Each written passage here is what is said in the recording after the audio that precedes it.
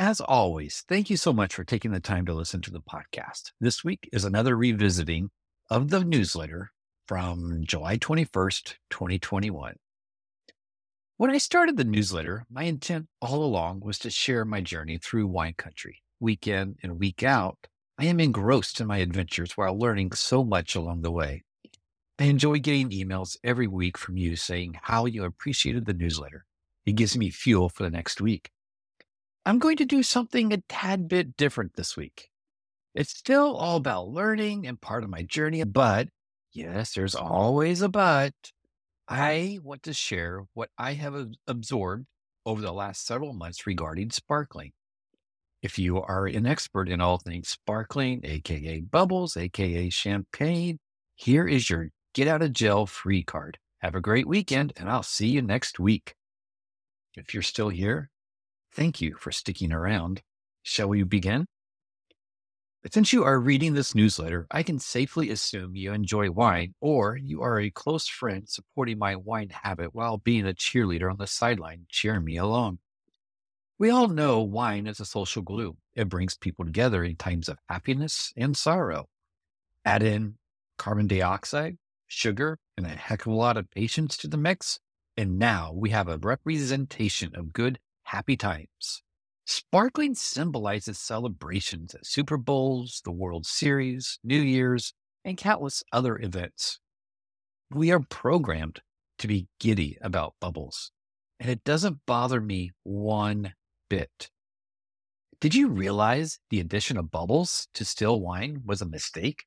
The accident, in air quotes, was the wine was added to the bottle before it was done fermenting.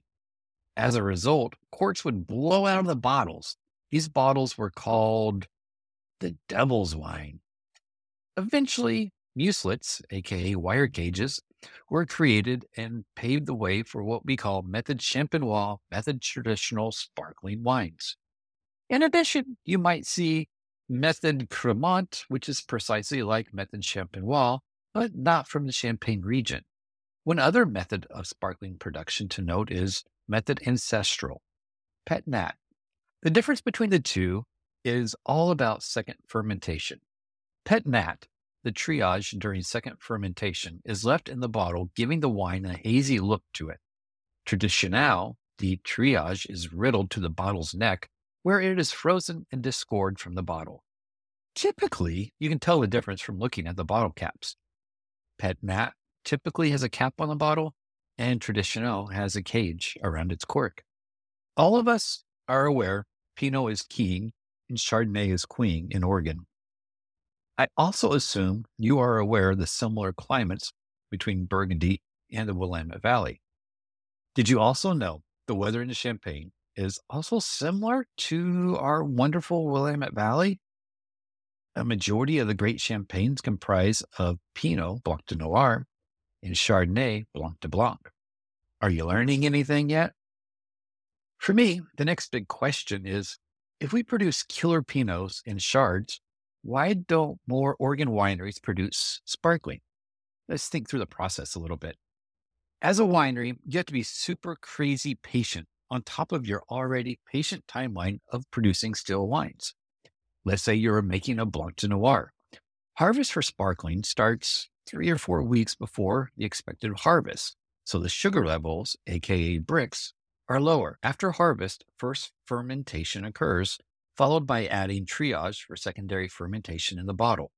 The first fermentation timeline depends on what the winemaker wants to achieve with barrel. Secondary fermentation takes 6 to 8 weeks before disgorging occurs, where it is corked and caged to age even more for a fantastic bubbly experience. Outside of extreme patience, special equipment is needed to disgorge, and not to mention the triage.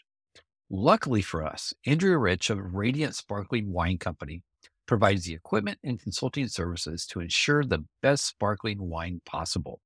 Diving deeper and deeper into Oregon sparkling, the number of wineries using Andrew Davis's equipment and services is impressive to me. It feels like Radiant Sparkling is the nucleus of Oregon sparkling. Andrew's Oregon journey started with Argyle. He was there for 7 years. When he left, he desired to continue on the sparkling path. As he began to consult, wineries wanted to create sparkling, but there was a lack of resources, aka no equipment, knowledge, that ended up presenting a bunch of roadblocks. Looking at similar models in Champagne and California, Andrew compiled a business plan for a loan. The first year, Andrew had 8 producers, and the second year exceeded his business plan. The demand for bubbles exceeded Andrew's expectations and was lucky enough to deliver on a need. In 20 to 30 years, Andrew's goal is to have Oregon become the new world icon for sparkling. In my research so far, I found 42 different producers of Oregon sparkling. Now, you're listening to this. Remember, this was in 2001. We're getting ready to close out 2023. And I have to tell you, oh my gosh, it is so more than 42. We're probably over 100 at this point, but I digress. Most are in the valley, but there is one producer, Maison Jessamy in Southern Oregon, knocking it out of the ballpark. Sunset Magazine had a recent wine competition, Sunset International Wine Competition, and the 2019 Partridge Eyes. It's a cuvee of 50% Pinot and 50% Chardonnay from Maison Jessamy, went home with the Best Sparkling Award. Also, if you're paying attention to last week's newsletter, Domaine Serene's Rosé Brut scored 96, and their Brut scored 95 at Decanter's World Wine Awards. It's enthralling to see Oregon getting on the map for sparkling. Can't wait to see where it takes us. Real quick, glassware for sparkling. If you want to drink bubbles for the sake of drinking bubbles, flutes are the way to go. However, if you're wanting to get a little nerdy, don't use a flute. Flutes don't allow you the ability to do a proper sniffy sniff. I kind of like the Riedel champagne glasses, but if you don't want to spend the money, a nice universal glass or a Chardonnay glass will get you great results. Also, a nice little quick tangent.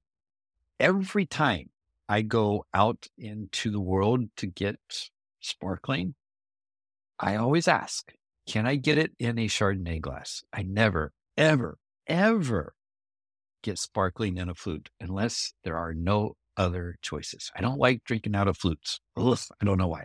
Okay, enough. I will bore you to death with one more tidbit I learned during my sparkling journey, and it is the term mousse. Before I get into mousse, there is a little thing you need to know while tasting sparkling. Do not swirl like a Pinot or a Chard. You do not want to wreck the bubbles. Mousse is all about the bubbles while describing the foam once it is in your glass. But it doesn't stop there. Once the foam has soothed down a bit, notice how bubbles continue to escape to the top of the glass. If there are enough bubbles, you will see a thin layer of mousse across the top of the wine. Mousse is also used to describe mouthfeel. The tinier the bubbles, the more sensation is felt across your mid-palate. Sparkling is such an excellent rabbit hole to explore. I am curious what Oregon sparkling you have enjoyed. Was there an occasion you opened a bottle, or was it just a Tuesday night kind of thing? Again, thank you so much for listening, and we will see you again next week.